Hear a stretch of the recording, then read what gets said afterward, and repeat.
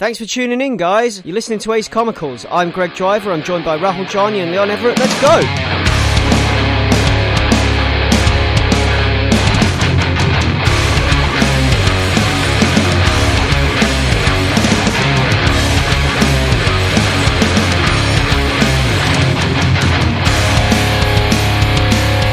Hello, everybody, and welcome to Ace Comicals episode number 66.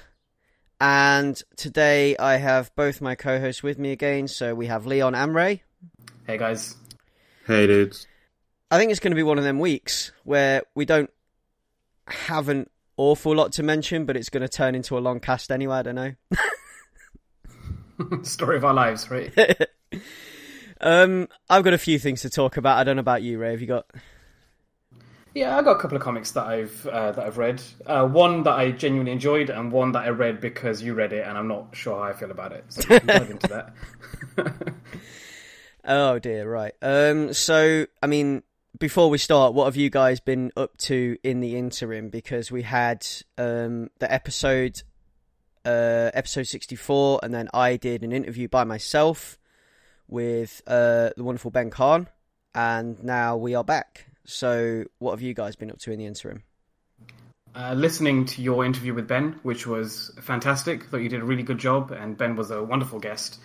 And went and actually read all of their comics, and I really, really enjoyed Griffin. It's a really good comic, and I implore everyone to go out and read it. It's fantastic.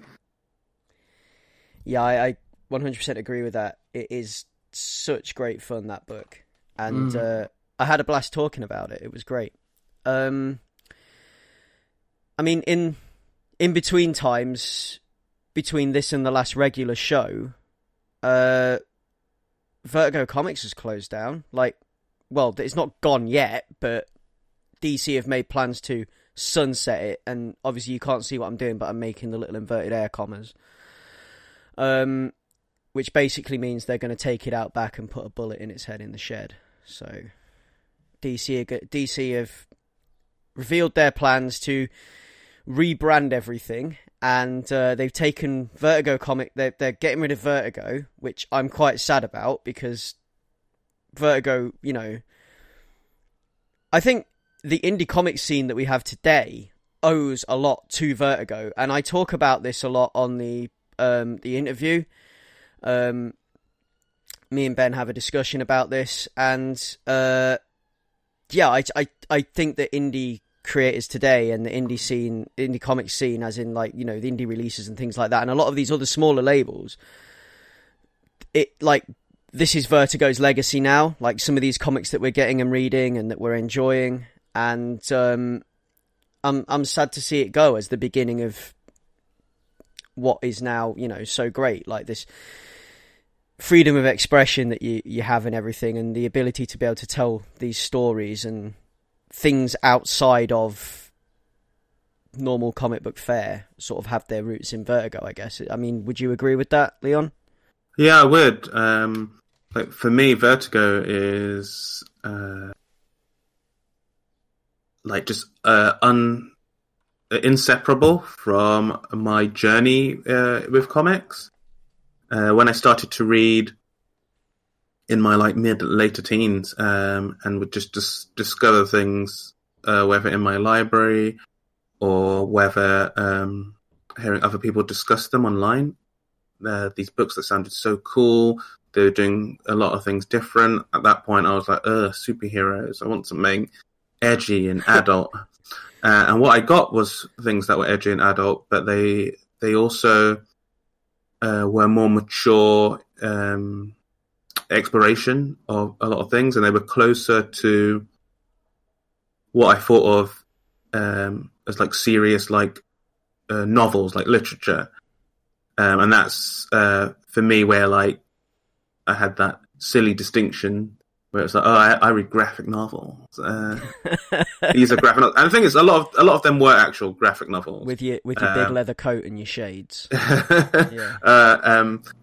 I don't know what my version of edgy was, to be honest, but I think it was edgy inside, and then as soon as I walked out the house, I was a filthy nerd again. But yeah, there was a lot of I don't know. It was like it was like coming of age in a way, reading a lot of these books. And I remember in my library just picking up things like 100 Bullets, or like Why the Last Man, or Sandman, and just having my mind blown away. And it was like at the right time, the right type of books, and it helped me look further back at what was going on in that space, but also like look forward and like follow a lot of these spin-offs, or follow a lot of these creators, like Brian K. Vaughan being one, who I followed since from project to project as he moved to, and as other writers and artists have moved to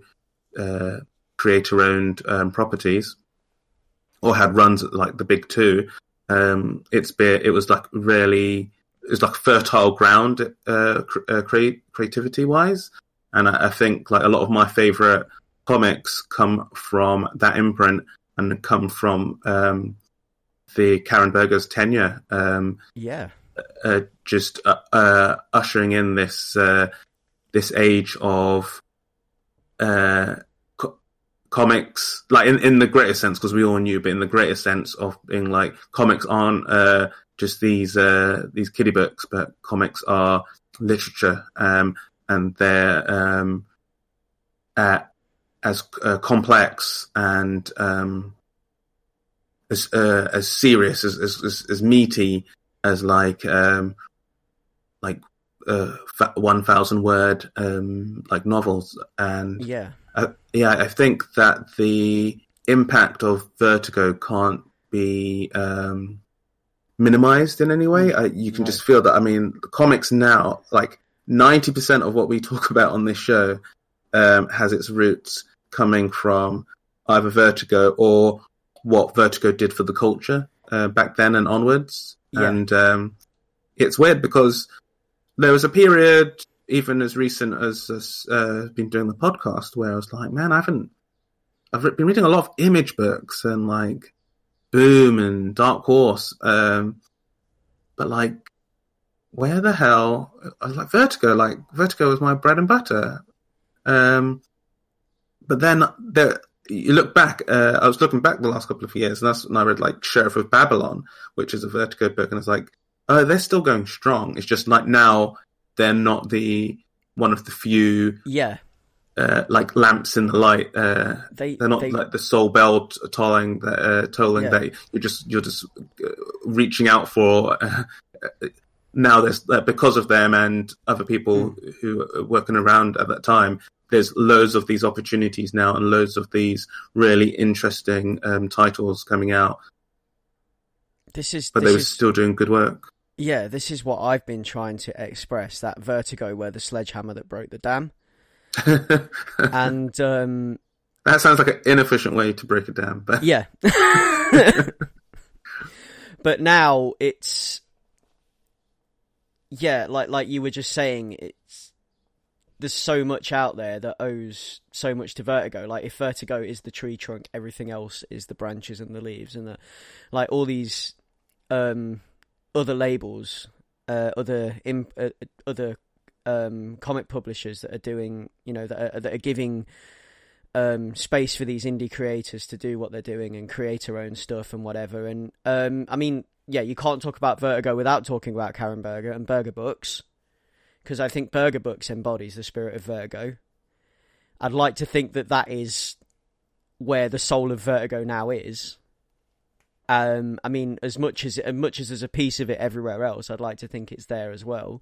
We're not totally losing Vertigo, but we are losing Vertigo in a sense, because now everything is being brought under one label, and I get the impression that anything that would normally have been published with a Vertigo logo on it is now going to be DC Black Label, barrel aged for so many years or whatever for the mature palette. I don't know how they describe it, but when I say DC Black Label, I instantly think of whiskey. I just don't. I mean, don't know it's hard not to. Yeah. And I mean, yeah, I get what they're trying to do with centralizing it all and everything, but I do think it's a little bit unnecessary. I can't help but think that what they're doing is slightly unnecessary, and they could have just let Vertigo be and carry on and just published everything they're publishing on DC Black Label through Vertigo. I mean, do you not feel that they're just like attempting to fix something that doesn't need to be fixed? A little bit. Do you not feel like that, Leon? I mean, I can't really speak for like the business machinations or like the, you know, those kind of justifications. But what I will say is like not having, like you're saying, putting all these things under one label, under one roof, it kind of makes it harder for, I don't know, maybe people like me who I take the name Vertigo as a mark of quality or like a mark of the kind of stories that I want to engage with. So like, for example, under Vertigo, I found, like you said, I found Sandman and I found Y the Last Man, and those informed my tastes. It informed what I wanted from comics, and I would return to Vertigo for that same type of thing. And I think maybe it's going to be harder to know where to turn now when that name isn't there. Well, it's just DC Black Label, you know. But yeah, if it's all under that umbrella, then like, it I don't know, in my heart, it means something different. I'm going to have to like relearn what that name expresses and what that represents. Yeah, and there's something actually that I wanted to mention that I saw written in a tweet. And it's something that you often as a comics fan have to remind people of, and that you think about a lot yourselves, and that is that comics are a medium and not a genre. And I think Vertigo embodied that, and Vertigo taught the world that, or tried to teach the world that, and that is why we now have the stories we have and the comics we enjoy, and a lot of what we talk about on this podcast, as Leon mentioned. There you go. Comics are a medium and not a genre. I quite like that, actually. I wish I could remember. I mean, I retweeted it when I saw it and everything, and I wish I could tell you, like, or find it in my timeline for where that came from, but yeah, I think it's great. Yeah, it's definitely a thing that has to be sort of put out there again every now and again, because you get it a lot with like animation, anime, and other things like that, where people have slightly less of an understanding of how these things work, and it's a few lightning poles that they lightning rods that they engage with every now and again, but they don't really delve in. And it's like there was another tweet that I just can't remember, but I'll find it and we can put it in the show notes, where someone made a really good point that Vertigo isn't dead.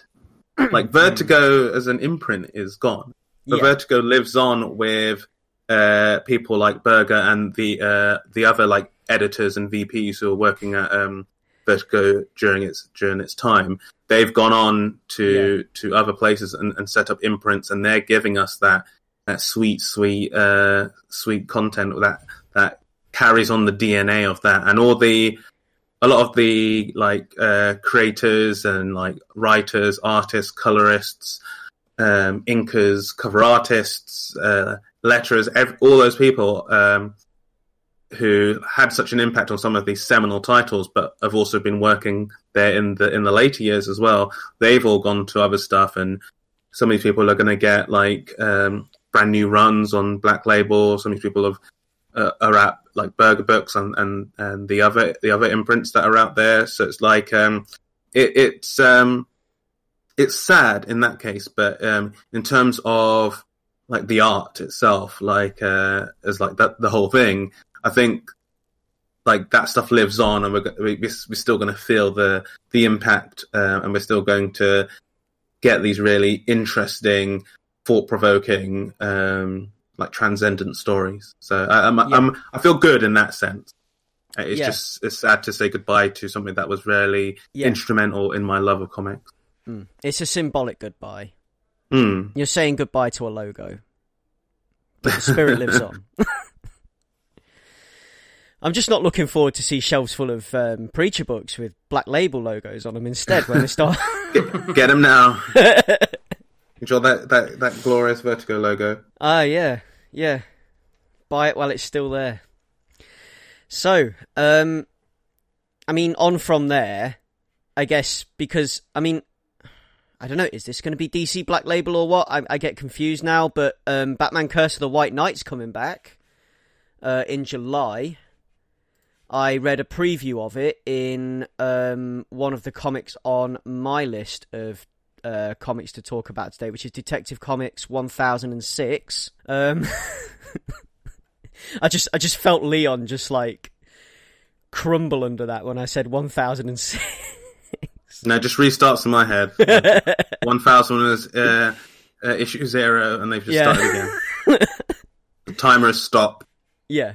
Well, yeah, so Batman White Knight is coming back, and we've got Batman Curse of the White Knight, which is like a sequel to White Knight, which we talked about on this cast and discussed at great length. If you want to go back a few eps and check that out, please do. I think the book's out collected now. So you should 100% check that out because it's fantastic. So I'll just read off the official DC website. So following the critical success of Batman White Knight, Murphy is putting a new spin on this upcoming series, with the Joker recruiting a new savage partner to help him expose a shocking revelation about the Wayne family's legacy. As Batman rushes to protect the city and his loved ones from this corrupt conspiracy, the Dark Knight will come face to face with the horrifying truth. In some of the promo art I've seen, you've got Azrael in the promo art, so I'm quite looking forward to seeing some Flame Sword. You've got... I read the preview in the back of the book, and it's already great. It's like,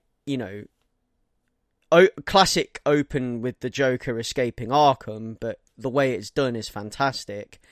And, the conspiracy at hand is also fantastic. If it's what I think it is, which I'm not going to spoil, go out and check out the preview if you can find it.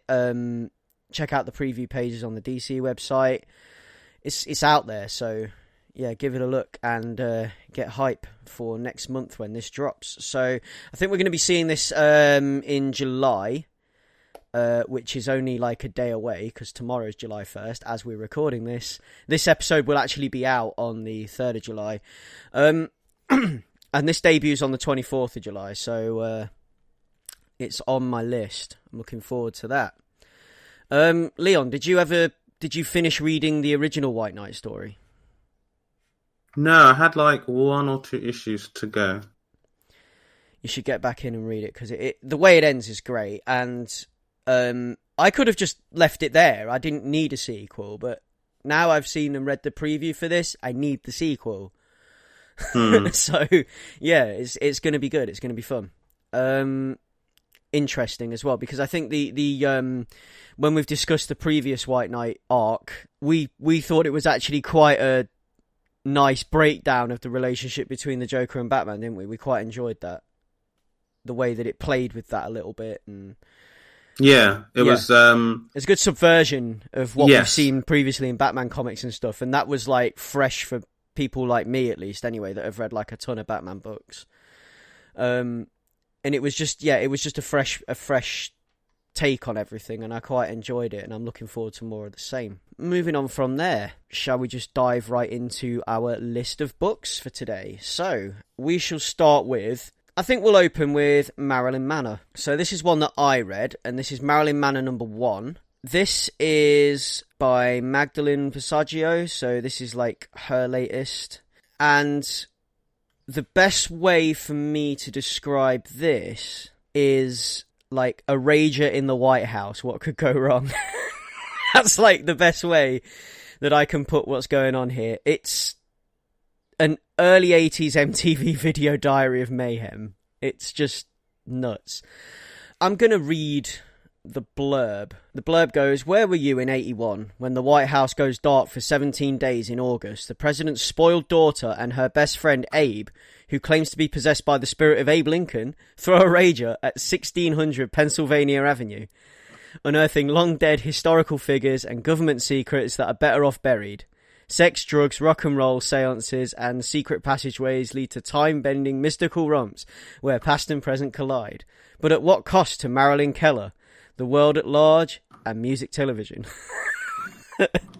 It's basically that, and it's basically what I've already described. Now, I read this. I had to read through this twice, because on my first reading, I think I got a little bit disheartened at the fact that, like, they dropped a geographical clangor, and it just felt like it just felt lazy a little bit, I guess, in the way that they did this. And I think have I mentioned this before on the cast, how sometimes, like, it's something that me and Sophie often get into discussions about. It's about the way that American writers and Western writers, when they write films and stuff like that, are lazy about Eastern Europe. Yeah, you have brought it up, and like you mentioned it in the context of Chernobyl as well, I think. Yeah, and in the way that they just band around the word Budapest in the Avengers films, like, you know, something shady happened in Eastern Europe. You know, it just feels a bit lazy. Well, in this, they're a little bit lazy with that, because there's a line where they mention a DJ is from the East German-Hungarian border. Well, Germany and Hungary don't share a border. There's like 2 countries between Germany and Hungary, and there always kind of has been. I don't think there's ever been. I mean, even in that back then, I don't think there was a border between East Germany and Hungary. Like, I looked it up and everything, and I don't think there was. So it's just that's a great one. Yeah, and it's just like you could have, you know, that just feels under researched to me, and that kind of like disheartened me a little bit while I was reading it. But I went back and had a second look, and I could look past that, and beyond that, it's a really, really fun comic, actually. A really cool, fun story. It's masses of fun. It's like a comic book Cyndi Lauper music video if Cyndi did a track with the Beastie Boys. It's a rager in the White House. The art is nice and minimal. It's conservative with its detail.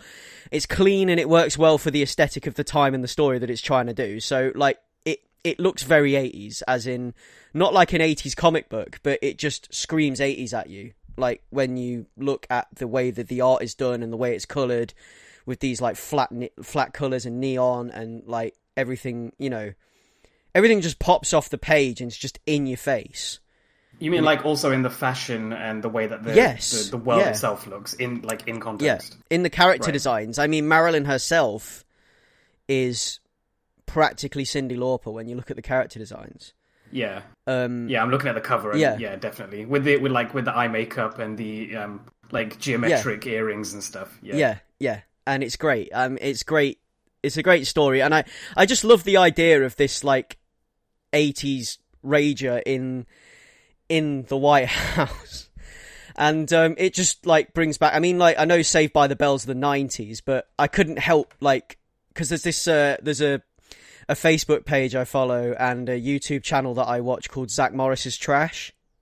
That's a fantastic channel. It's so good. It basically does breakdowns of Saved by the Bell episodes and tells you why Zach Morris is a shitty person.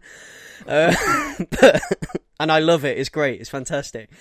But this kind of, like, I couldn't help reading through it. Like, I was reading through it, and, like, I felt like if it was set maybe a decade later, it could be a Saved by the Bell like, plot or something like that. I don't know. Like, I could just see Zach Morris in there. Like, let's throw a huge party somewhere where we shouldn't throw a huge party, you know. But yeah, it's great, and it's just so fun and full of mayhem. And there's these lovely curved edge panels on the pages, and it gives you the impression that you're watching it all on an old TV set, which adds to the mood and gives you the MTV vibe and whatever, and like some kind of video diary thing on an old video camcorder.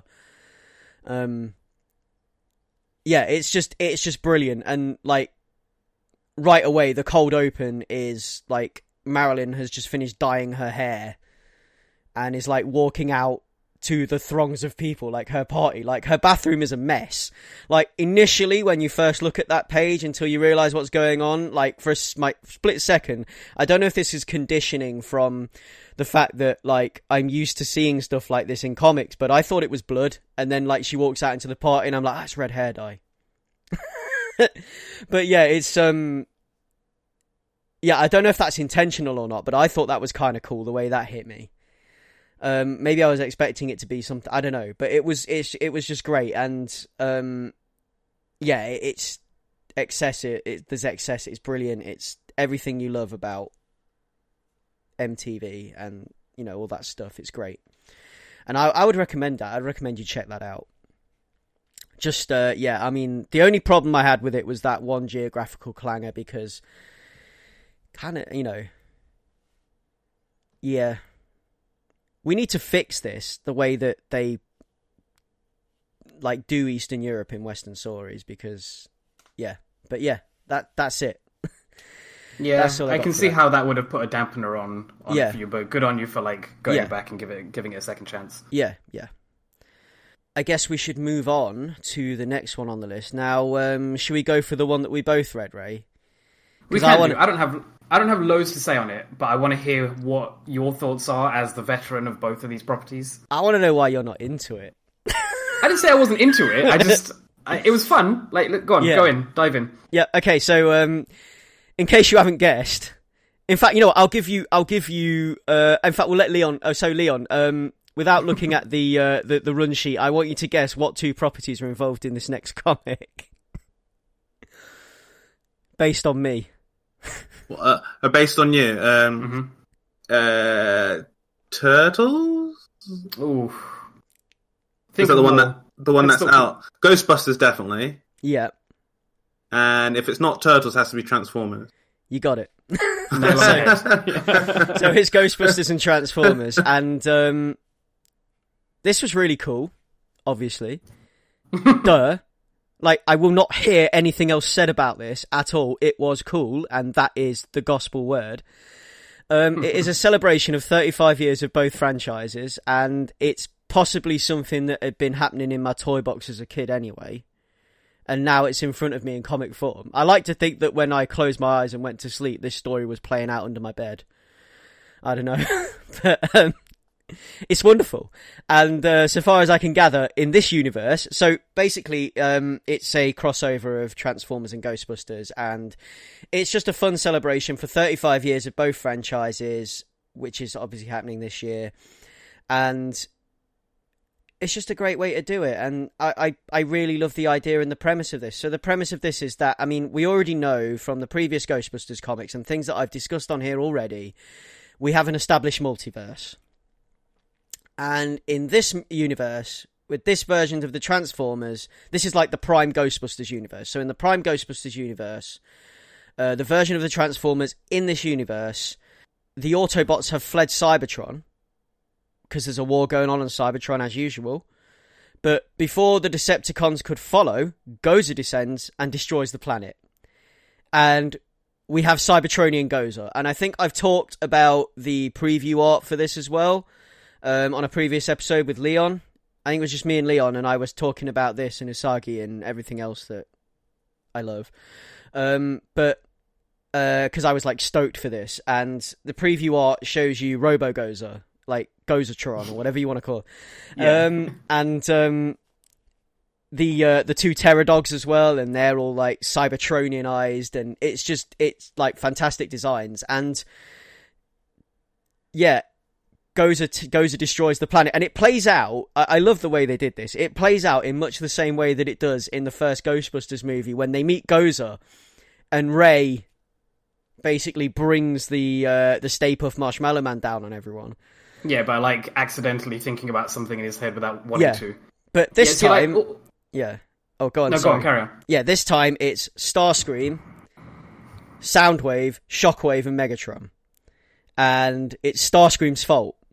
And Starscream imagines himself as a giant king of Cybertron wearing a crown, a la the Transformers movie from the 80s, the animated one, where Starscream's coronation, and then call this a coronation, Starscream, more like bad comedy. He gets turned to dust by Galvatron, but that's a story for another day. Can I just say, this is exactly why I wanted to read this and then talk to you about it, because just hearing you explain like the context of this makes it so much better. Yeah, because I liked this scene to begin with, but knowing that it's like, cause I was going to ask you the question, who is this meant to represent? And the fact that you say it's Starscream himself is hilarious. It's so yeah. good. It's King Starscream from the bit in, and then obviously Starscream comes back later on as a ghost, in the cartoon series. and lo and behold, Starscream's ghost is on Earth, which is kind of cool. So they kept, but yeah, so Cybertron gets wrecked by this huge Starscream. And the Autobots are just out there adrift. Wait, because again, one of my favorite moments, like very early on in this, is like, so Starscream has thought of the thing that will be, because how does Gozer put it? Like chosen the form of the Traveler. Yeah, chosen your demise in the form that you choose, and he thinks of like this giant version of himself wearing like the decapitated heads of his cohorts around his neck, and then along with the Matrix of Leadership. Exactly, yeah, and then they're screaming like Cybertron must be preserved, and then the next page is just a black screen, a black page saying Cybertron was destroyed. Yeah, so like the timing of some of this is really comic. It's really Megatron good. Shouting Cybertron must be preserved, and that's it's fantastic. So after that, we snap to a bunch of Autobots on the Autobot ship Ark, and they are like just drifting out in the universe. They know Cybertron's gone. They know they're probably all that's left. And they pick up a Cybertronian signal from where else? Earth. And Prime decides to send a landing party of one, who is none other than Ectotron, who is he's a transformer that looks like a Ghostbuster that transforms into the Ecto-1. How awesome and radical is that, right? So pretty sure I would have said hilariously shoehorned, but it's a net positive. So yeah. Pretty sure I drew this as a child, but so he they send Ectotron to investigate this signal. Cue our boys in grey clean up a spectral disturbance in town, and bam, that's where it all meets. And I'm not going to say any more than that because you need to go and read it and enjoy it because it's fantastic. The art, as always, is awesome in these books. Like, I love the way Schoening draws these characters, and especially the way he's captured the likeness of the G1 designs of the Transformers. Like, he's taken them from the animation and the toys, and it's to die for. Like, literally, it's like so good the way he's done it. And he just has a way with this. Like, the way he manages to like present these characters in such a way, they just look so great. And Ectotron fits right in as a newly designed Transformer, original for the book, and like the way he, Ectotron's design fits in, and the way Ectotron doesn't look new compared to the others. He just fits like in with the rest of them, and it looks great, like he's always been there. And just I bang on and on and on about this creative team, but like we have so if I read out the full credits, so it's Dan Schoening on art duties. Eric Burnham is the writer. Colours by Luis Antonio Delgado and letters by Tom B. Long.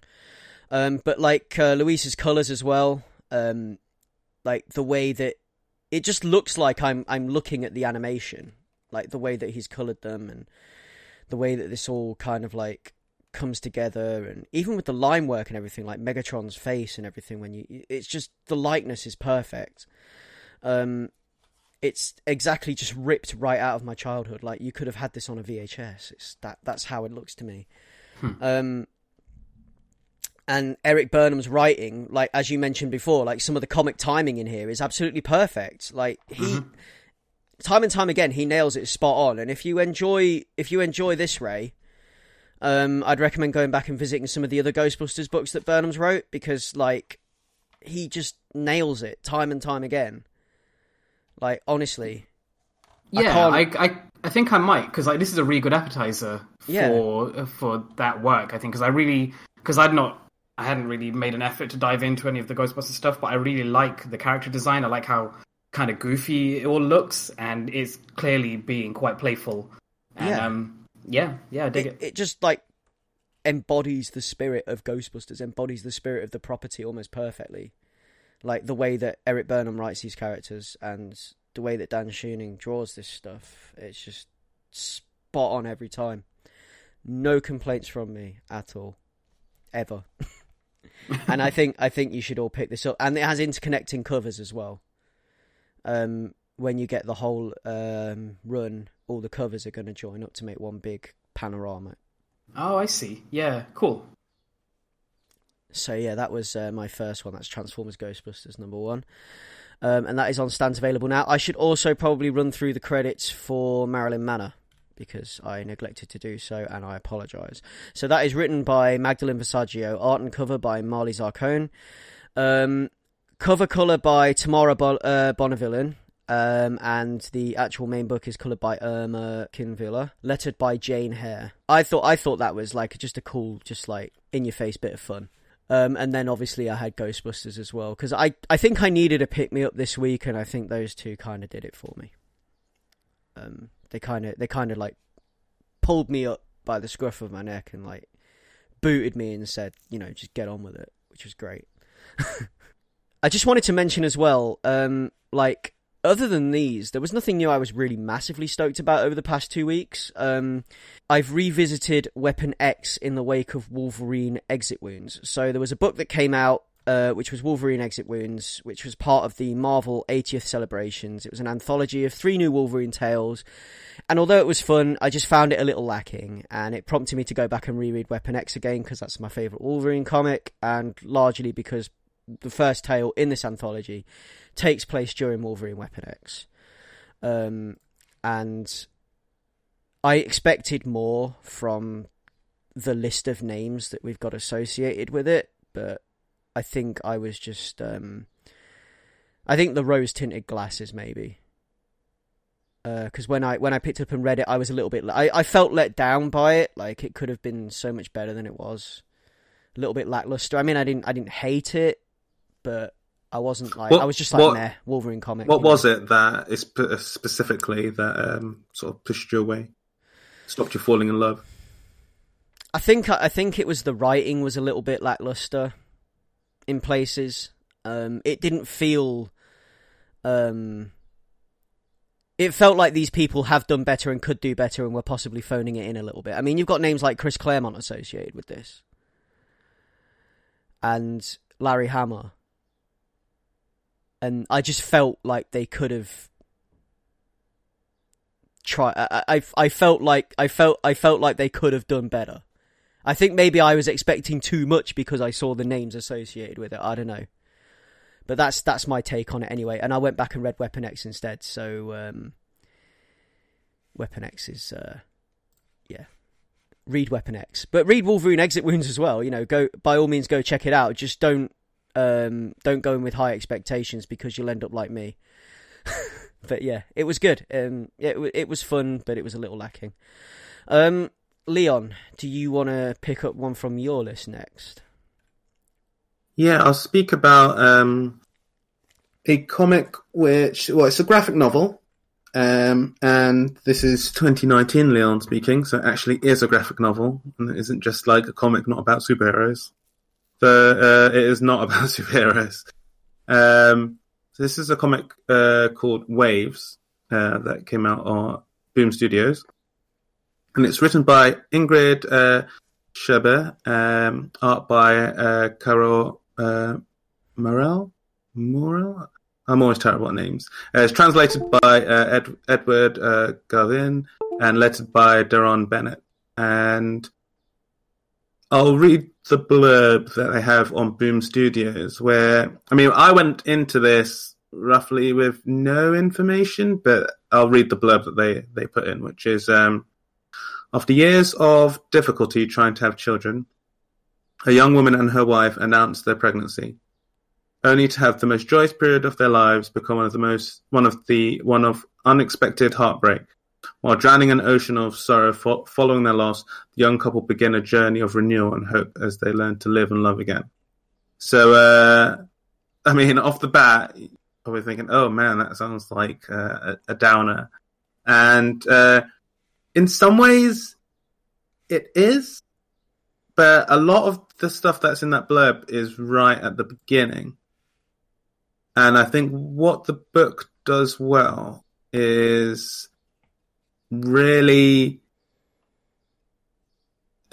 put you with these characters as they go on this journey, and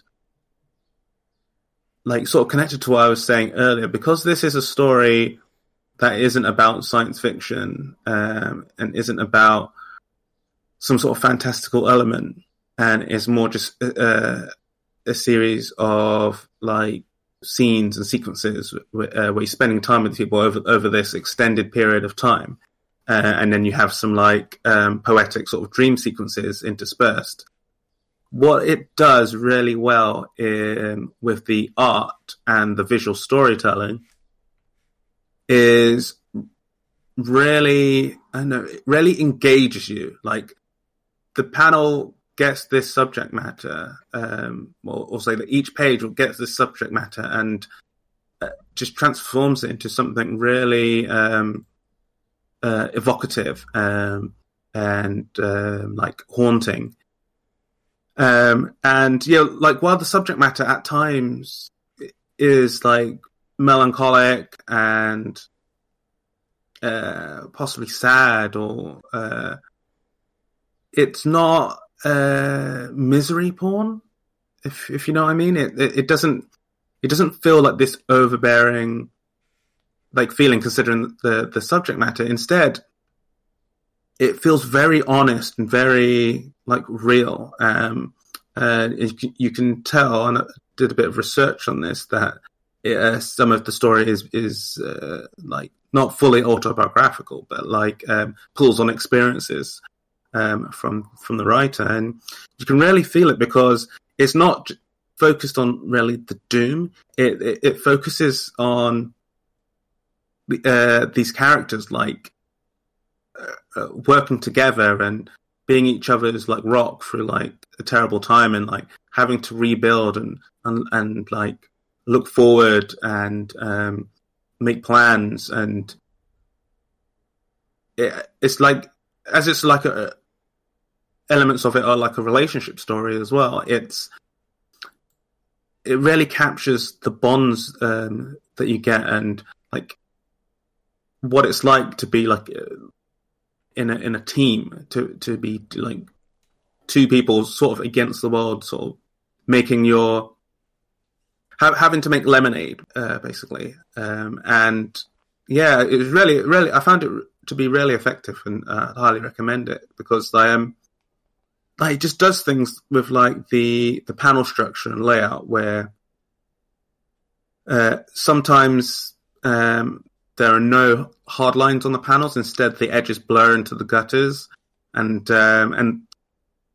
when there are lines, they are like more freehand and not like ruled or like digitally straight. And it's really good that it like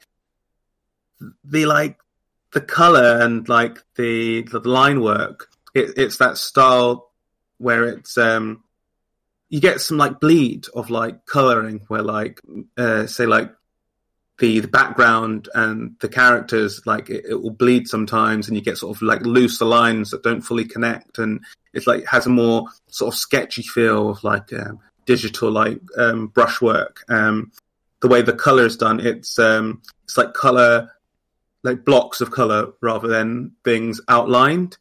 And yeah, I think it's really good at like pulling you in that way. And I feel the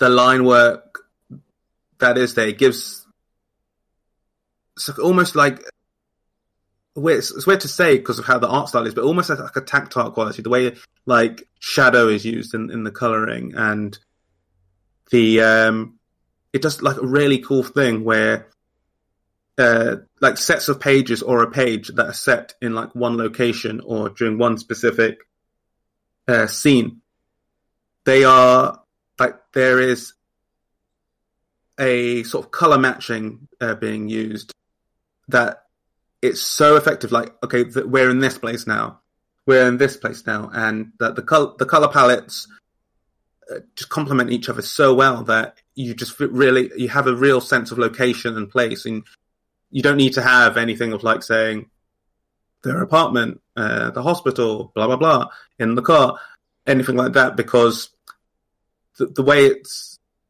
the way the like visual language works is that it just pulls you in straight away, and it looks really good. Like a lot of the pages are the type where it would preview really well because you just show a couple of panels and some of the splash pages, and it looks really nice. Where if you remove like the text box or something, it'd be a really good like background. I know that's weird to say about a comic book that is about like a miscarriage and stuff, but it's just it's really nice to look at, and it's like a confident reliance on like dialogue-free sequential panels to convey not just information but feelings. And like what we've spoken about in the past, when we really like comics that really play with the sort of panel time structure, where each panel is like a snippet in time, sped up or slowed down to what fits what's happening at that particular time.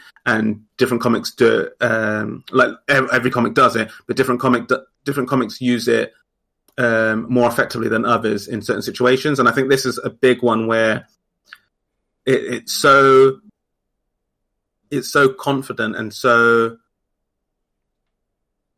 it has such purpose doing this, that it just reads so much cleaner as you're going page to page, and you're like being pulled through this story, and like you really get to see the internal sort of struggle that the lead character is playing, and part of that is because we have these like nightmare dream sequences, but also they're really good at like this, like you'll have a panel of the character and the focus, the facial expression, what's layered out in the scene, in the panel, you just sort of can pull that all in, even if you've not had an experience anything like the ones that are displayed.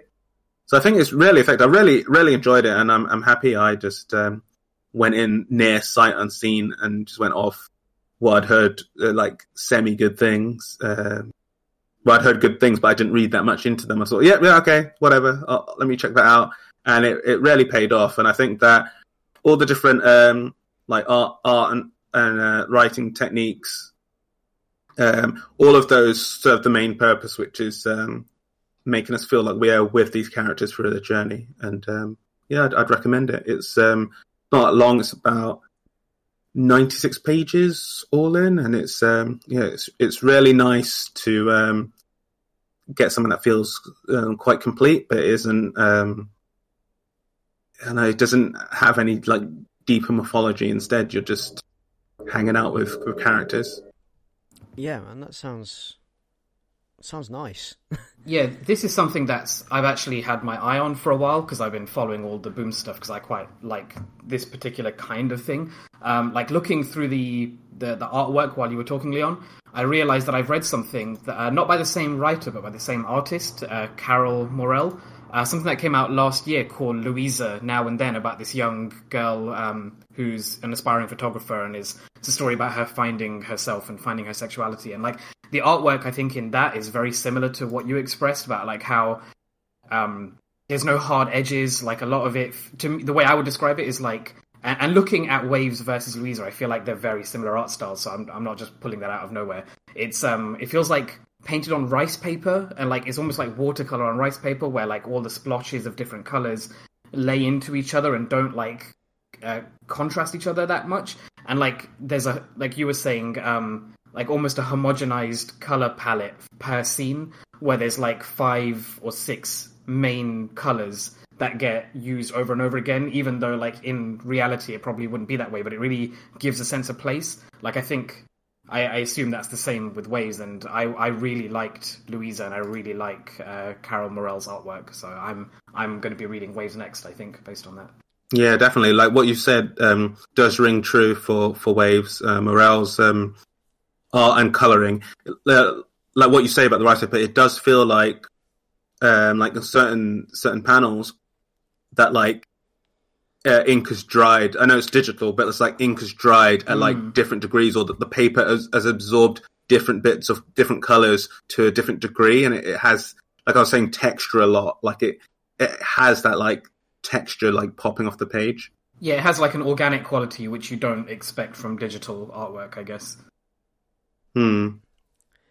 That's something Cool. that I definitely need to add to my list and check out, because hearing you two talk about it, it sounds great, and it sounds like it's like really considered and just beautifully put together. So it just sounds like something I want to check out.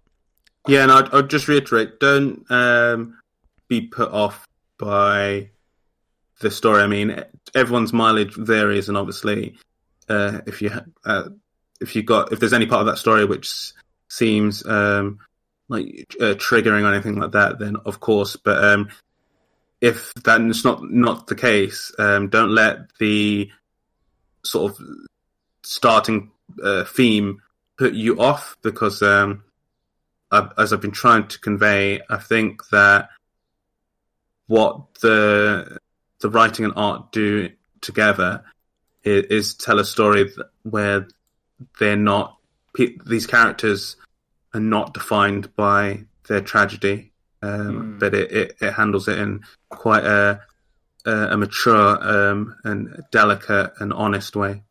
Yeah, it sounds like a very sensitive portrayal of something that happens often in real life and doesn't often get talked about, I guess. Ray, batter up. Yeah, so following on from that, I'm reading something, or I read something that was, I guess, similarly avant-garde. I don't know how I would describe this, but basically I picked up Clue Candlesticks. It's an issue 1 by IDW, following on from the same Clue as in Cluedo comics that I talked about, I think, last year.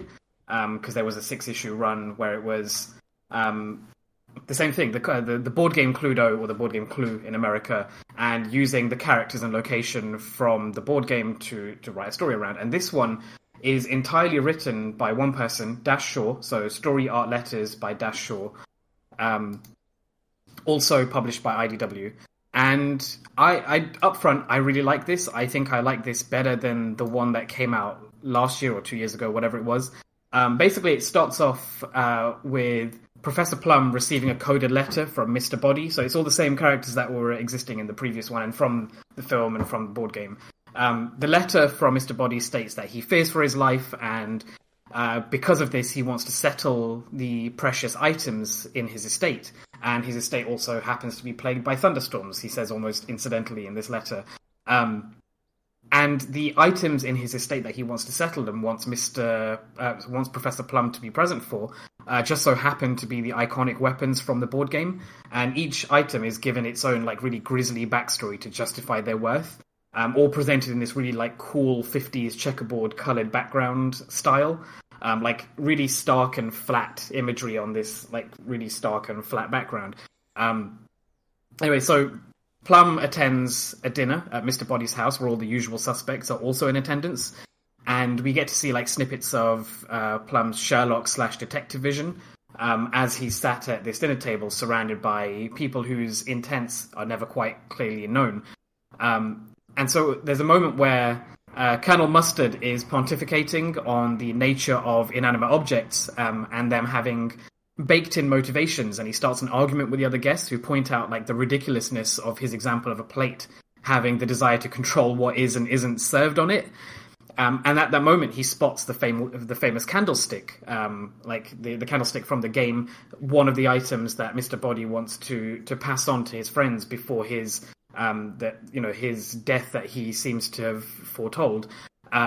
And Colonel Mustard like stands up from the dinner table and shouts that it like this candlestick has murderous intent. And then in that moment, lightning strikes and he dies. So I'll sort of leave the plot there. I'll leave it hanging there. And like moving on to the art, like there's some really, really interesting choices with framing and non-linearity of the plot and like highlighting absurdity and like incidental snippets in the background. So like I'm gonna rattle off a few that just caught my eye. So one, like right at the very start when Professor Plum is reading the letter that's sent to him, and he's got his detective vision mode on, and like there's all these big bold arrows pointing to elements of this letter, and like for example the address that was written to him is space writing, small, angle, the handwriting of a lonely, isolated man. It must be Mr. Body. And then in the corner, you see his hands holding the letter, and then in the corner of the page, folding over the gutters is like a brown splodge and like two rose circles, which you quickly realize are meant to be Professor Plum's nose and his eyeglasses, like resting on his nose, looking at the letter. And so we're basically being given his point of view as we read the letter that he's received. I thought that was a nice touch. We get an overhead diagram of the dinner table that he's at, and the seating arrangement just represented as like a stark white rectangle and coloured dots for the guests, as though it was the pieces viewed from above. We get like descriptions of different items, so like when Colonel Mustard is talking about, the intent of items, he gives some examples of like a ball wanting to bounce or a die wanting to choose its fate. And so like the descriptions of these items done as foreboding single panel flashes where the motivations of this die are described above like the unfurled 2D representation of a cube on like a really flat, bold, like dull green background. I was really like, I don't know, it gives a sense of it gave me a really good sense of foreboding. What else was there? So like Professor Plum being told to find a key to the back entrance of the mansion under a stone, like quote unquote stone, which the stone happens to be like one of the old conical blobby player pieces from the board game, just in that world with no reason or rhyme given. At the moment of Colonel Mustard's death, we get like a cutesy newspaper comic style, like different art style version of like a flash of him standing before Heaven's Gates in a panel after we see him die. And then the rabble happening in the room just continues as normal. It's just like this one really incidental flash of weirdness. A couple more like the floor plan of the mansion taken directly from the board game, and it's retro styling. And then I'm going to end on my favorite line of the comic. So they, for whatever reason, they decide to move Colonel Mustard's body. I don't know why they would do that when they're trying to figure out who killed him, but like they make the wise choice of taking him to the walk-in larder, and they say, "We'll lay Mustard by the ham," and the other person says, "Good idea," which I thought was a nice touch. And like, so the issue like that, I've just described the first like 5 pages basically. I don't want to say too much, but the issue closes off in like a series of escalating vignettes to another like strange climax, culminating in a page which fuses all of these artistic choices of the book together. So like stylistically mismatched perspectives and surreal depictions of the current state of these people in this room going through this situation, and like 50s mystery style compelling portents of doom, like it's ripped off of like a Pulp Fiction novel. And it's also romantic and cool, and I super dig it. So I think it's one of only 3 this time.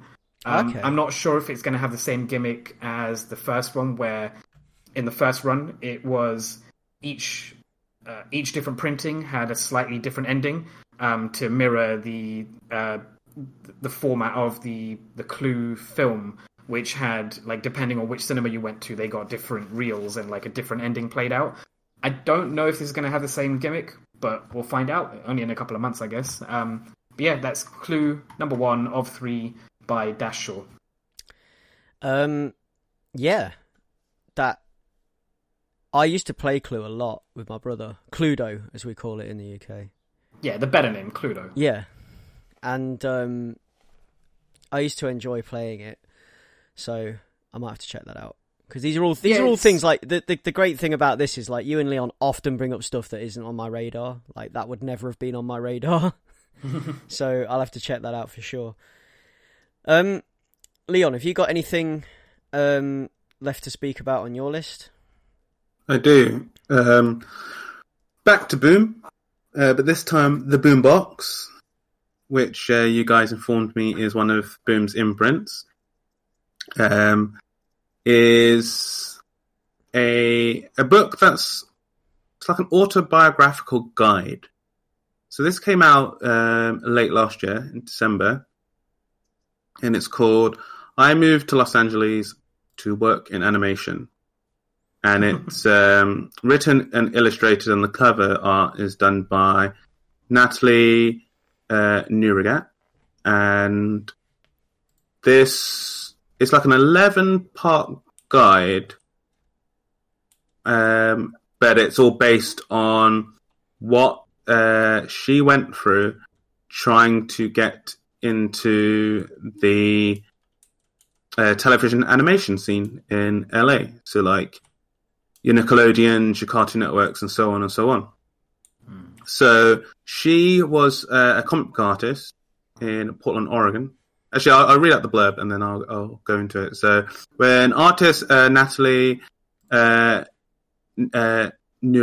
left her life in Portland, Oregon, to move to LA and pursue a job in animation, she realized that despite her research, nothing truly prepared her for the wild world that awaited in the studios of Southern California. This autobiographical how-to graphic novel explores the highs and lowest lows of pursuing a dream in animation. And yeah, we follow her journey. I think it started around 2014 is when she did the move, where she was a comic book artist, but she was also doing freelance work and like work for like ad agencies and stuff. There's like solid paying work someone who can do storyboards can get. So she was doing that. But then Portland sort of started to become the sort of hipster around 2010 Portland started to become the hipster place it is now, where a lot of different companies moved in, a lot of people went in, some gentrification happened, and then like prices and property prices and the general cost of living there just skyrocketed, making it like unlivable there. And like there's historically been quite a big comic book scene in like Portland, but that led to a lot of people she knew, fellow colleagues and friends, to move to LA and to move into animation because there's a lot of obvious crossover skills, especially when you look at storyboarding. And with being in a situation where things are getting really expensive and she's sort of like out at sea lost, she, after visiting some friends and experiencing that sweet Southern California weather where you can walk out in a t-shirt in November and hang out at the beach, she was like, hell yeah, like I can do this. So it goes through like step by step the process of what she went through, having to like sort of dig up roots and sort of get on I-95 and start a life in the City of Angels in Hollywood, basically. And the way it goes back and forth, the character is addressing her, so there's like a first-person voice where they're laying out what they did and what they would, and then sometimes it's like what they would do now. So they're offering advice, but at the same time, they're giving us insight into what they went through. And at the beginning, they like give it like a disclaimer saying, like this is all couched in like my experience, and like there are different factors that have an effect on this, including different things like certain vectors of privilege that she would have had access to, and just different aspects like that. So it's not like this is the be and all, but it's more sort of like this is my experience, and if I was going to tell myself back then, these are the things that I would have like said up front. And it is it's really good like insight into sort of how brutal these creative industries can be, and how that there's thousands of people like you, where like even if you think, oh, you're really, really good and like you're really, really talented, thousands of people trying to get the same job, even at the base entry level, junior, assistant, intern. There's still so many people going for those things that like at one point early on she mentions like applying for like these interview processes where they will give you like I think it's called like a design something, but they will give you this brief and it's like create jokes about these two characters in frame, and then it's like create a song about homework, and then the other one is like like draw this thing from this particular angle. And so it's quite a lot of intensive work. And then you go through that process, then you go through multiple interviews, and then you can get to the end and they say no. So it sounded like a brutal process. And she was saying that obviously she's doing like freelance work as well, but she was also basically on the fly, like upping her portfolio. So like if a particular brief says, hey, we want lots of zoo images, she would like rush to the zoo and like make a lot of drawings set in the zoo and so on and so on. It's honest, it's humorous, it's very direct. It's the art style is that sort of cartoony, like animated, exaggerated style where some metaphors are shown on screen, like illustrated, and other things are more sort of like matter of fact. And it's because it's autobiographical. It's done in a way where, like a guide that you may have seen, like a guide comic, where it's like 10 steps to when you're getting commissioned for work or whatever. It's sort of like that, where it is like series of like sort of newspaper comic style, and there's a lot of text because it is autobiographical, so there's a lot of information being given. But that didn't really bother me. I thought the art served its purpose really well, and it made it more enjoyable to get through. Like where instead if this was just by text, it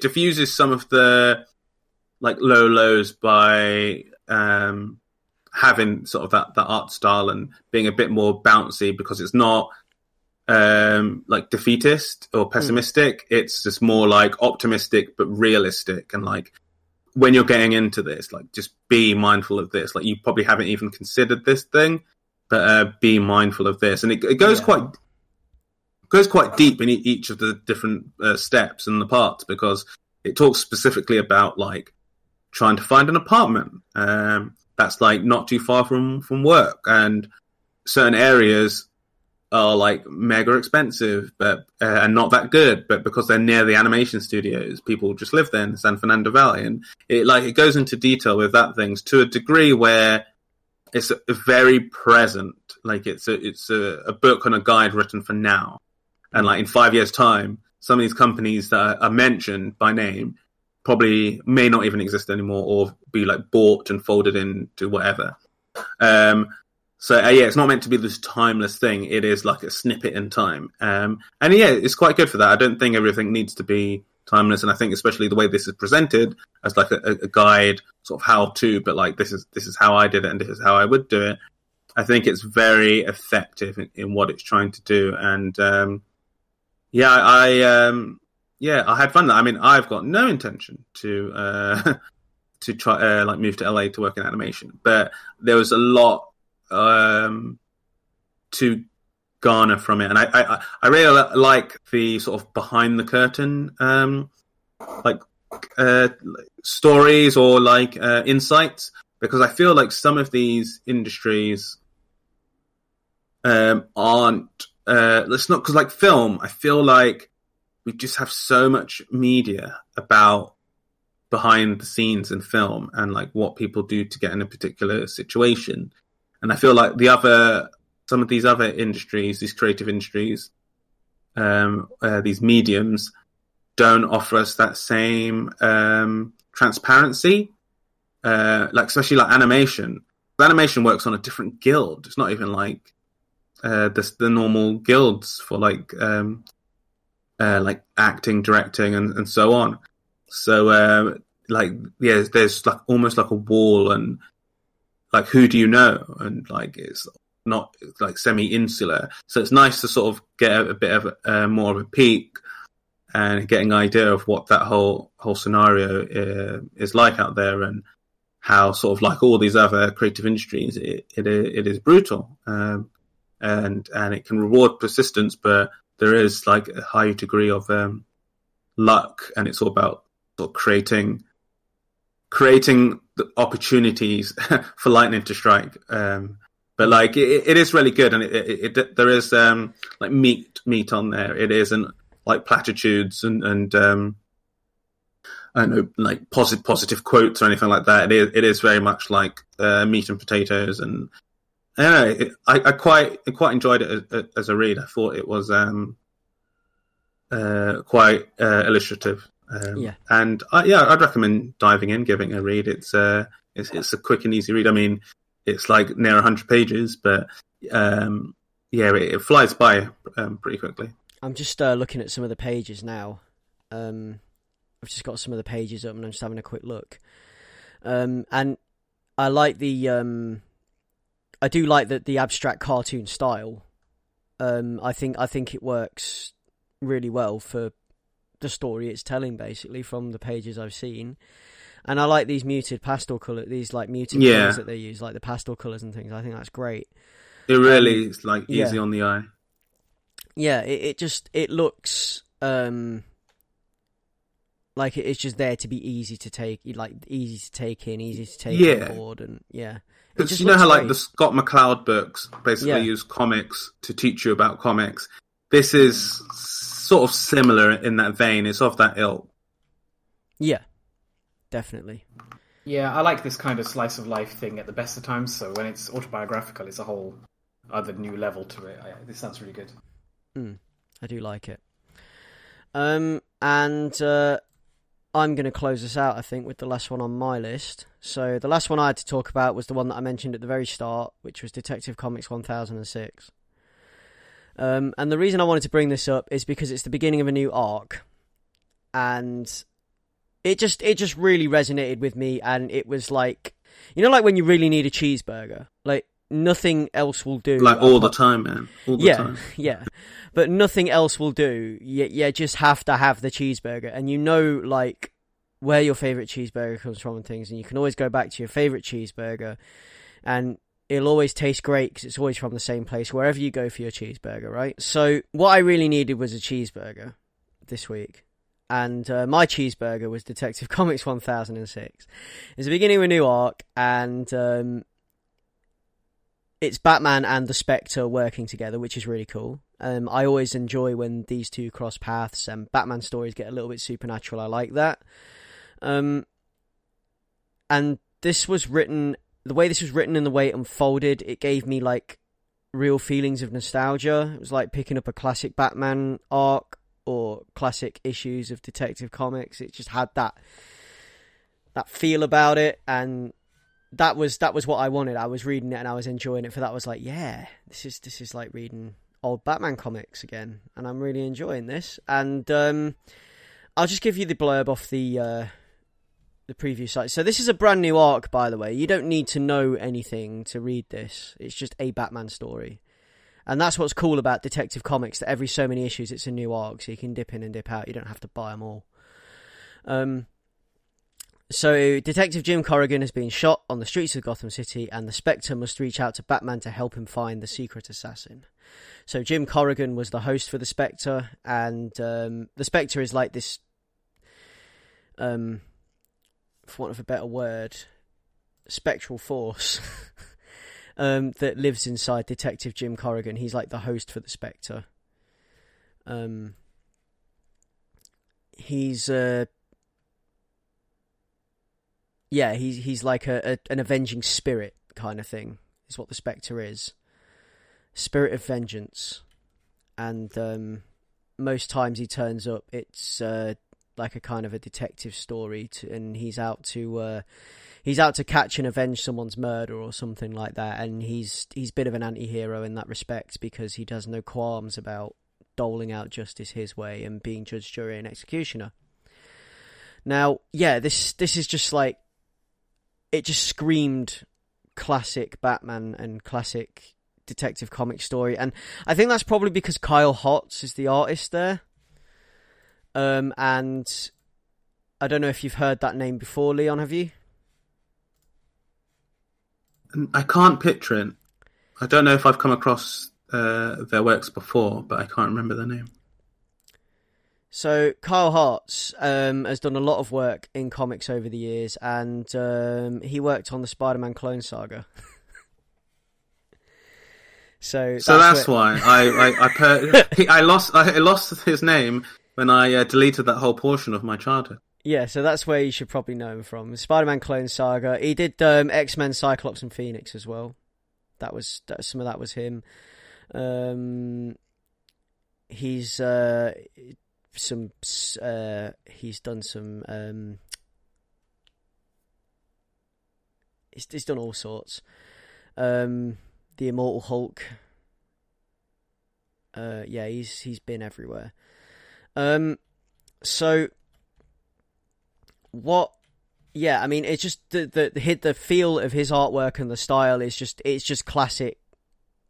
That kind of era where I got into comics, and some of the old Batman comics that I really enjoy have that kind of feeling about them, and the era that his artwork represents for me and everything else. And I guess that's where the nostalgia comes from. And there's lots of curly cape action in this book, as you can probably guess from the from the style of the artwork I'm talking about and everything else. You know where you've got like the cape and it kind of curls, and they've got like the. Do you know what I mean when I say curly cape action, Leon? I think I do. Is that cloaks like... and capes where they're kind of like split and they kind of curl a little bit at the bottom and stuff? And but at the end, and they feel like endless. Yes. There's a lot of that, and it's really well done, like billowing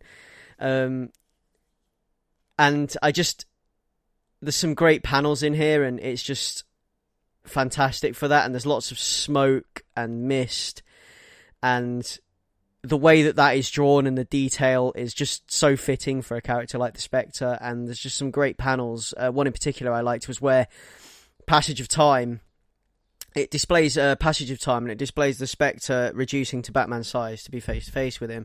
It's done vertically down the side of the page, and it's all done in one fluid panel without borders, or without splitting it into different panels. You could have split it into 3 panels, but I mean, you could look at it and you could split it into 3 panels. There would be divides, but you wouldn't need to, because the way it's done, and it's so fluid and gorgeous with the artwork, like mist and green cloak become one, and it's just billowing in this vertical panel, and he just reduces size in 3 stages, and it's just so cool. Also throughout this book, we've got an old school looking Batman with his navy cowl and his yellow utility belt, which is another nice touch. And I think this was all, I think this is a calculated stab at, like doing some old school Batman by the team that worked on it. And I think they've managed to hit the nail on the head. And yeah, and it just works perfectly. And it is for me. Yeah, it feels like old school Batman when I'm flicking through it and when I'm looking at the pages.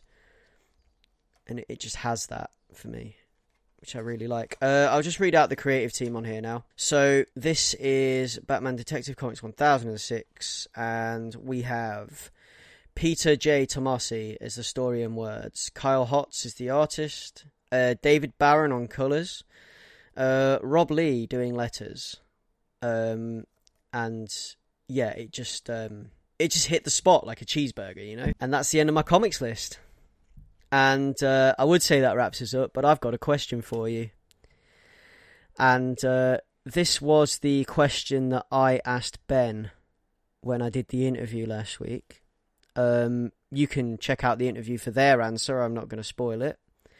But I want to hear... I kind of got the idea of this over this week. I was thinking, I want to hear what you two would say, what your take is on this question, like how you guys would play that, because I think it's quite a fun question. I like it. So you have a house share, you have 3 rooms to fill, so there's you and 3 other people. You have to choose 3 villains and tell us why you would choose those 3 villains to fill those rooms, and they can be from comics, TV, or games. And I will go first to give you a kind of an idea of the kind of answers I'm looking for. So I would say that I would have Bebop or Rocksteady to fill one room. And the pros being they would have like really cool, like really like hardcore parties and stuff, and it'd be fun. The cons would be there'd be no money and they'd trash the place. but I mean, you know, like the epic punk rock rages that those guys would throw, right? I mean, I'd probably have. I mean, in my answer last week, I said that I would have Doctor Doom, and that is because Doctor Doom, you know, he's kind of sciencey. He'd be able to get me free Wi-Fi and stuff and everything else. Ben rightly pointed out that Doctor Doom would never do the dishes, and I'm inclined to agree there. But Doctor Doom's got people to do his dishes. I mean, well, yeah. I mean, look, yeah. I mean, like, the other one that I thought would make a cool housemate would be Loki from the Thor comics. Because I feel like he would... He'd be playing tricks on you all the time, man. Yeah, but I feel like it would, like, it would make it fun. Oh, banter. Yeah, banter, yeah, exactly. We're not in uni anymore. I don't want banter from my flatmates. So, Ray's definitely keeping all 3 rooms empty then? Yeah, if I had the choice, but like I live in London, so that's definitely not a choice that I can make. Yeah, imagine you need people to make rent, okay? Yeah. So who do you choose? Me? Okay, fine. So I was thinking about this. I didn't consider games or movies and stuff. I just thought, keep it simple, look at comics. So I was thinking... So number 1, Wilson Fisk. Yeah. Which, if he agreed, it would mean that I would have, like, really huge rooms, which is what I want. So, like, in this scenario, that informs the other. So, like, massive rooms. I'm sure he would bring, like, a really cool, comfy sofa with him. And I get the impression he's a really good cook. And, like, he likes good food. So I would like to have, like, Fisk around. Apart from, like, he's a villain. So, like, we're ignoring all the temper tantrums and, like, whatever. I'm going to stay out of his way. Hopefully keep him sweet and, like, make use of all the cool stuff that he brings with him. Well, if you look at the Daredevil TV series, he makes a good omelette. Exactly. Yes. Yeah. That's the clip that I saw. So I mean, it'd be omelette for days with Wilson Fisk. Yeah. Poison Ivy, because I've recently got into buying and caring for some plants. And I think she'd be a really good influence. It would mean that my plants would probably not die. They'd thrive, and it would really keep me on my toes about not fucking it up. And oh my god, yeah, you'd be shit scared to kill those plants. Exactly, and that's what I need, because I keep killing my plants, so I need like good influence around. You need the incentive of instant death. Exactly, because she'd have no qualms about snapping your neck if you killed those plants. And if I left, I could also just leave it to her and like have her populate my house with like really nice plants, lush plants. Hopefully not like poisonous ones or, you know, man-killing plants, but that's the risk you take when letting a villain into your house. And then thirdly, right now, if it was just a short-term lease, like just for the next couple of months, I would say Mr. Freeze, because it's boiling right now in England. Yeah, but like he'd just like jack up the aircon to max and your bills would be enormous. I mean, yeah, but he could bring his own. That would be one of the stipulations of his rent, is that he brings his personal air conditioning unit and shares it with the rest of us. He wouldn't do like, that. He got piggyback off of like my non-existent air conditioner. The only reason he's there is to keep things cool. Leon, where are we with you on this? Okay, first I would have Selena Kyle, Catwoman. Yep. Like villain Catwoman. None of this matrimony, half good guy stuff. Like I want the thief. And I don't have to worry about like my stuff being stolen because her taste is more expensive. But I think Selena would be fun. Like a lot of the depictions of Selena, like the comics and movies and cartoons, she's cool, and I think that she would push you to do more exciting stuff. It'd be scary because she'd be like, "Oh, let's rob this bank." I'm like, Selena, I don't know how to do that. It'll be fine. Don't worry. I'll do all the heavy lifting. You just come along. It'll be fun. It'll be jokes, and I'll be like, she's cool with pets as well. Yeah, well, that's something like she'd be finding pets. I mean, I wouldn't want 100 cats in the place. Well, you invite Selena over, you're gonna have 100 cats. I mean, they can stay in her room. They can stay in her room, but like, I like cats, so I don't mind that. But as long as she is in charge of like removing all the hair, because like I don't want the sofa just to be covered in cat hair. But I like cats, so I'm down with that. Yeah. Yeah, I just think like I don't know, she would show you a lot of the city that you just have no idea about because you know all these different avenues and all these gaps in security, blind spots with CCTV, and you just find really cool spaces. You'd be like sitting on a bridge somewhere, like in a way that you to the rooftops. Yeah, like she was like, "Oh, I know the best. Do you want to see like the best view of the city, whichever city we're living in? Preferably, I hope it's not Gotham, but whichever city we're in. She's like, I'll show you the 10 best views of the city." It's like, what the hell? Like, it'd be ace. So I think she'd be my first spot, and she'd never be behind a ramp ever. Yeah, but if you're hanging, what about if you're hanging out with her and her jealous leather-clad boyfriend turns up and punches you in the face because you're hanging out with Selena? They're not dating at this stage. But even if you're with Selena and you're robbing banks with Selena, Batman's going to punch you in the face. Yeah, but like I said, we're not specifically in Gotham, and he's selfish and works in his own city, so we'd be good. Be good. It's London, but Selena Kyle in London. Unless he needs Selena for something and he has to come to London to fetch her and ends up punching you in the face as a byproduct. This is before they've got their thing going on. This is when they're just flirting on rooftops and stuff. She gets away. I think second, I would have Magneto. Because you'd always be able to find the cutlery. Well, yeah, minor stuff like that. I mean, it'd be super useful to have someone who's so powerful with magnetism and stuff like that. The only thing in this scenario, having Magneto there, is that I would want to be part mutant in some way. Because I think that changes our relationship quite a lot. If I'm a dirty human, then I don't know how it's going to go so well, but I think even if I'm a human, I could appeal to his causes because I'm also part of a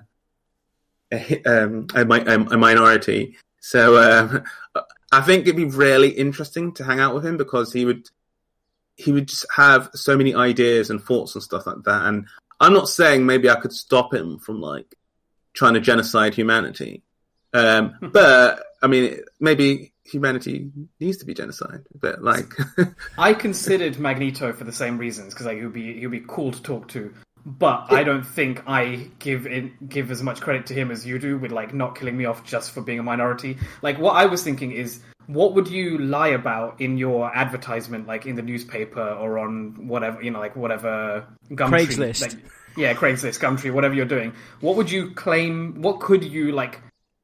Blur the edges of claiming that your mutant power is without actually having one. Oh, well, like lie about having a power? Yeah, that you could reasonably like get away with without him questioning it too much. Man, that's a nervous question. some mutant powers, when you look at what some mutant powers are in the comic books and stuff, they're fairly like inert. So you could just lie about having a mutant power, and it could just be a talent, and you could just I don't want to lie to Magneto. This is a relationship based on honesty, and I'm here to like listen to him and for him to like open up my third eye and turn on my own people, and I'm cool with that. Have you tried renting a room in London? You're going to have to lie at some point. No, but like this is the option is not. The option is I've got the 3 empty rooms and he's coming to me. So who's if I'm lying about anything, it's how good the plumbing is. I'm not lying to him about like this deep stuff. I want to talk about marginalization and get into the weeds and stuff. Because I mean, on the way to screwing over humanity, there are other steps you can do to sort of fix stuff for mutants. So yeah, I can help him out of that stuff. And at the end, when he's like, "I'm sorry, Leon, but you knew what the last step was going to be," I'll be like, "Yep, fair enough, man. Fair enough." Had to be this way. We had some good times. And right then, a red concussive blast comes through the window and saves your life. Yeah, I think he'd like my like skills with him on MVC too. He'd be appreciative that I play as him quite a lot. He'd probably think it was like the wrestler when the lead character's playing like the SNES version of his game. He'd probably be like, "Oh, this is a bit silly and rudimentary." But if it's the glory years time, be like, "Yeah, maybe people are ready. Maybe people have gotten woke." But like, the days you come home from work and Wolverine's been round and trashed your apartment because Magneto's there.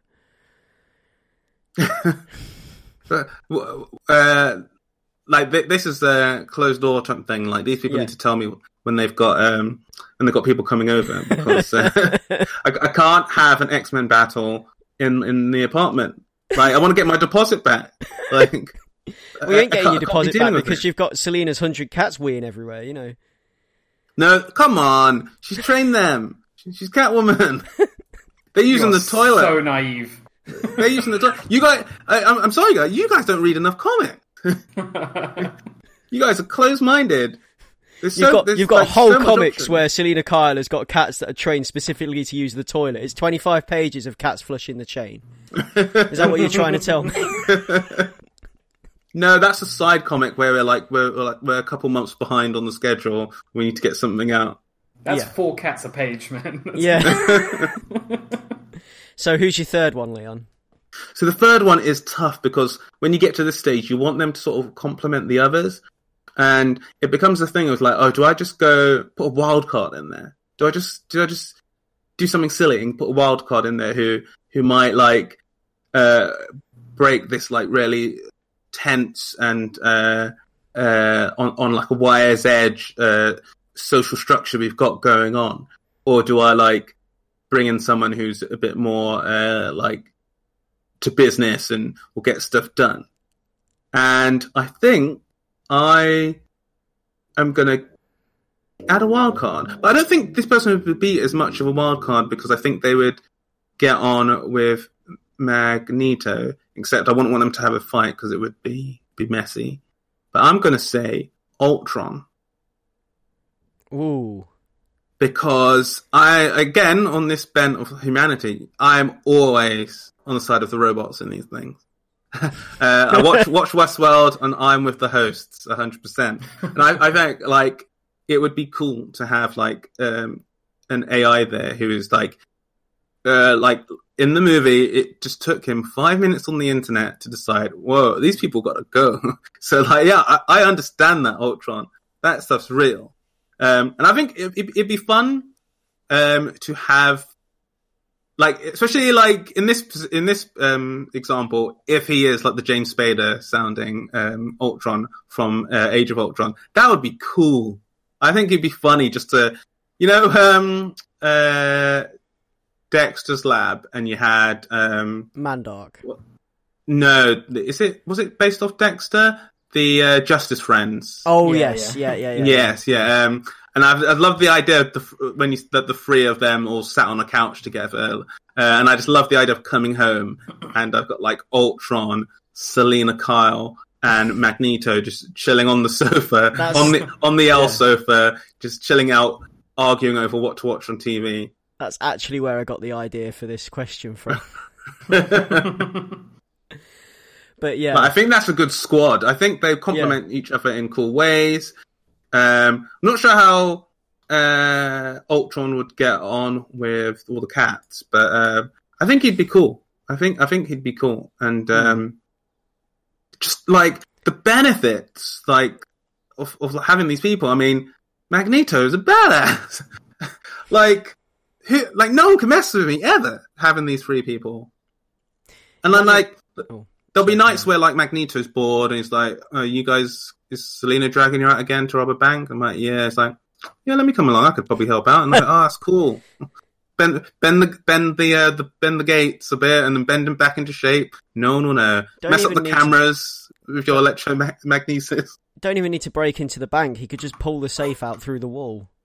Oh, but that Selina wouldn't like that. Yeah, like she likes to be she likes to leave it intact. Yeah. Yes, like slip in, get what you need, slip out. Yeah, and like see that your thing from Magneto's perspective is like, yeah, just pull the jewels out of the window. It's cool. But Selina's like, no, not that way. That's not how we do it. This is why I don't invite you. So yeah, I think it would be good. Yeah. See, like I've been having a think, and I've been thinking like maybe Harvey Dent for his interior design skills.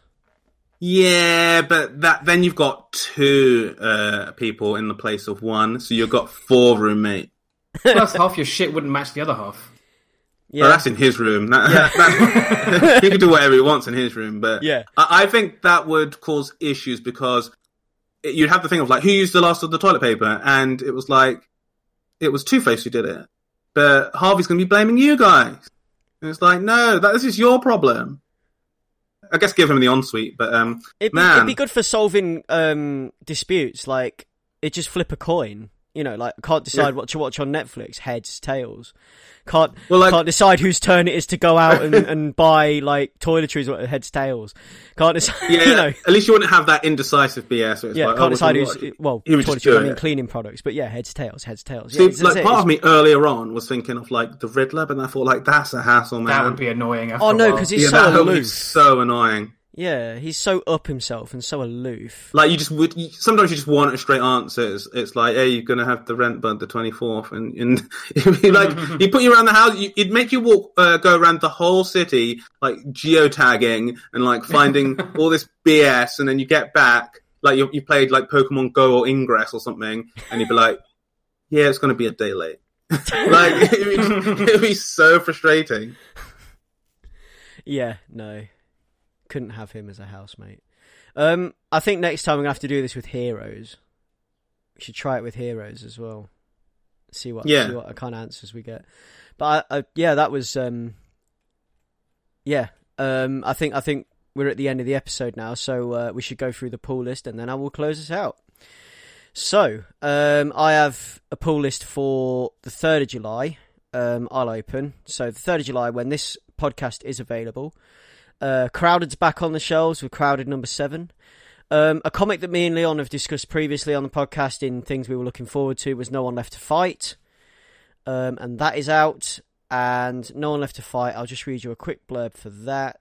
So this is on Dark Horse, and they've saved the planet countless times, but what happens after the final battle has been won? Creators Aubrey Stitterson, a comic book story of professional wrestling in G.I. Joe, and Fiko Osio, Spider-Man Revolution, take inspiration from the legendary Dragon Ball to tell a story of regret, resentment, and growing older. One that asks, what does a fighter do when there's no one left to fight? And we've already talked about this before, me and Leon, with the character designs and things. Very, very DBZ-ish, Street Fighter-ish. A lot of like post-apocalyptic influence going on as well, with some of the way that the people look and stuff. And I'm pretty stoked for that. It looks kind of cool. It looks kind of fun. So I want to give that a look and see what that comes out like. We've also got Test number 1, which we talked about 2 episodes ago. We reviewed it. It's out. Go and take a look. We've got Lois Lane number 1. So for Lois Lane number 1, on the road and out of Metropolis, and carrying a secret that could disrupt Superman's life, Lois Lane embarks on a harrowing journey to uncover a threat to her husband and a plot that reaches the highest levels of international power brokers and world leaders. Critically acclaimed and best-selling author Greg Rucka and master storyteller Mike Perkins team up for a tale of conspiracy, intrigue and murder that pushes even Lois to her limits. So how do you feel about that? A Lois Lane detective tale. I think that sounds pretty cool. What do you reckon, Leon, Ray? Yeah, it definitely is an idea that could have legs. I mean, her job is her being a detective, and I don't think we get enough of that. So it'd be cool. Yeah. If they explored that like effectively. A Lois solo outing. And we also have. To finish off the 3rd of the 7th, we've got Fantastic Four, The Prodigal Son, which I picked out because it's got it's the first of 3 interconnected special issues featuring the Fantastic Four, the Silver Surfer, and the Guardians of the Galaxy. Introducing Prodigal, a strange alien being who has crash-landed in the Savage Land. When he becomes worshipped by a race of swamp-belling barbarians, Kazar and Shana call upon the Fantastic Four to aid them in stopping the barbarians' plans to conquer the entirety of their world. Join Prodigal on his lengthy journey to try to return home to settle old scores. And that just sounds interesting because it's the Fantastic Four and the Silver Surfer in the same book. Ray, do you have anything for us for the 3rd of July? I haven't properly looked, but the only one that comes to mind is we talked about our preview for Test number 1, a Vault book. That'll be coming out on July the 3rd. Yes. So, moving on to 10th of July, we've got Detective Comics 1007, which is the continuation of the arc that started in 1006 that I have just talked about in this particular episode. We've got Batman Universe number 1, which is So this is now available to comic shops for the first time. So available to comic shops for the first time following the theft of a priceless Fabergé egg. The Riddler leads the Dark Knight on a wild hunt after its true owner, Ginny Hex, descendant of Jonah Hex, guest starring Deathstroke, Green Arrow, and dozens of Riddler lookalikes in stories by Brian Michael Bendis with art by Nick Derrington, originally published in Batman Giant 3 and 4. So, I think this is the stories that were published. You know, like Walmart had the Walmart exclusive books. Walmart exclusive DC comics that you could only get in Walmart. And I think they're now available in comic shops, and that's what this is. So I'm quite looking forward to getting to read those, because they were never, I don't think they were ever sold in the UK.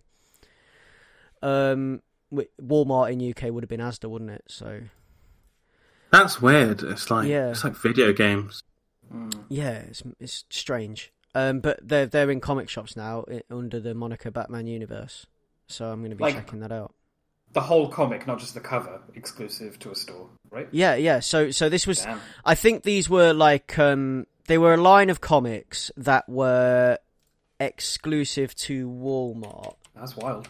I'm just going to fact check myself while I'm talking to you now. So, yeah, they were doing these 100-page giant comics line for Walmart, and they've ended the exclusivity, which means they're bringing them to comic shops now. I'm not sure what the idea was behind the actual thing in the first place, like why they chose to sell stories in Walmart and nowhere else, but hey-ho. DC does as DC wants. We've also got Wolverine vs. Blade #1, which I picked up just because it says Wolverine vs. Blade #1 on the cover. And the cover is Wolverine in his... You know, the black and grey Wolverine with the red eyes? You may know it as a alternate skin on Marvel vs. Capcom. So Wolverine vs. Blade #1. Now, the blurb literally just says... So, like, the blurb is literally just, 2 of the deadliest hunters ever to have stalked the night face off. Wolverine vs. Blade. Enough said. That's all you get. But the picture is... the cover is Wolverine and Blade locked in combat.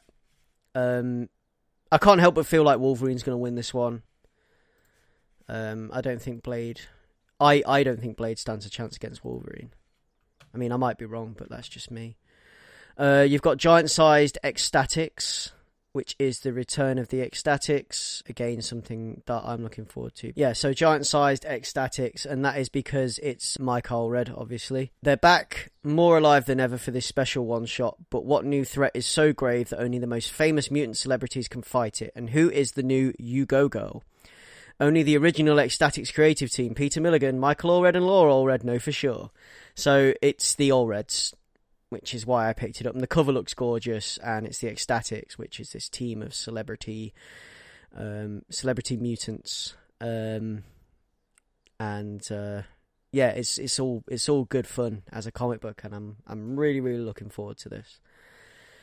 So, giant size Ecstatics. We also have Reaver #1, which is a new #1 that I came across now. This is in Image Comics. Ecstatics is Marvel, by the way.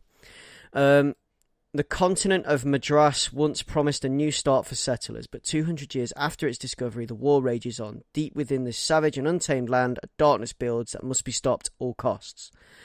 To do so, the Imperials assemble 6 of those most despicable prisoners. A turncoat, a skin-eater, a sorcerer and his bodyguard, a serial killer and the devil's son. The only one who can stop the end of the new world. They are the Hell's Half Dozen. So it's kind of like a Dirty Dozen / Suicide Squad / that kind of... I get that kind of vibe off it. It just struck me as kind of cool. And that's on Image Comics. That's another #1 to look out for. Got another one called Unearth. Unearth #1. This, again, is another one on Image Comics. And the blurb for this just sounded interesting. So, when a flesh-warping disease ravages a remote village in Mexico, a scientific task force travels to the inhospitable area to investigate the contamination. Tracing the source of the disease to a nearby cave system, the team discovers a bizarre, hostile ecosystem and a supernatural revelation from which they may never escape. This new subterranean nightmare is brought to you by writers Cullen Bunn and Kyle Strahm, and rising star artist Baldmar Rivas. So Cullen Bunn is what drew me to this, and this actually sounds more exciting than Rivas. I'm actually into this. Next one on the list and final one on the list is something another new number one that I looked across called Ghosted in LA. In Los Angeles, finding an apartment is killer unless you live with the dead. Rycroft Manor may be old, it may be abandoned, it may even be haunted, but Daphne Walters doesn't care about any of that. Has a pool and it's rent-free. New to LA, coming off of a bad breakup and having a pretty terrible week, Daphne might need to crash on this haunted couch for a while. But having undead roommates might be more than she bargained for. Will the dead be able to help Daphne find the life she's been missing in the big city? From GLAAD Award-nominated Sina Grace of Iceman and illustrator Siobhan Keenan, Clueless, Gem and Holograms. Now, Sina Grace was Jughead's timepiece was Sina Grace. It comes a story about learning how to make friends, find love, and live to the fullest with a little help from some friends whose lives didn't end at death. So, living in a haunted house with dead roommates. That sounds kind of fun. So that brings us to the end of the pull list, and that is the end of Ace Comicals number 66. So you can find us at www.acecomicals.com, where you will find links to our Twitter, where we are called Ace Comicals. You will find us on Facebook under Ace Comicals. We are on Instagram under Ace Comicals. You can find us to listen to us on Apple Podcasts, Castro, Overcast, Pocket Cast, Spotify, Stitcher, TuneIn. We're everywhere. You can get in touch at acecomicals@gmail.com, or you can DM us on Twitter, or at us, just send us a message, whatever. You can find me on Twitter under @Batto, that's BATTOU. Ray, where can we find you? On Twitter at Monkeh, so that's MOONKEH. And Leon, where can we find you? You can also find me on Twitter at Leon Everett, and also was recently on an episode of Dynamite and a Brain, where we were talking about Fury Curry Progressive, which is the years late continuation of the Fury Curry storyline. I'd recommend going and checking it out. We have quite a fun and interesting discussion on the show. And that wraps us up. So that has been Ace Comicals episode number 66. Ace Comicals over and out.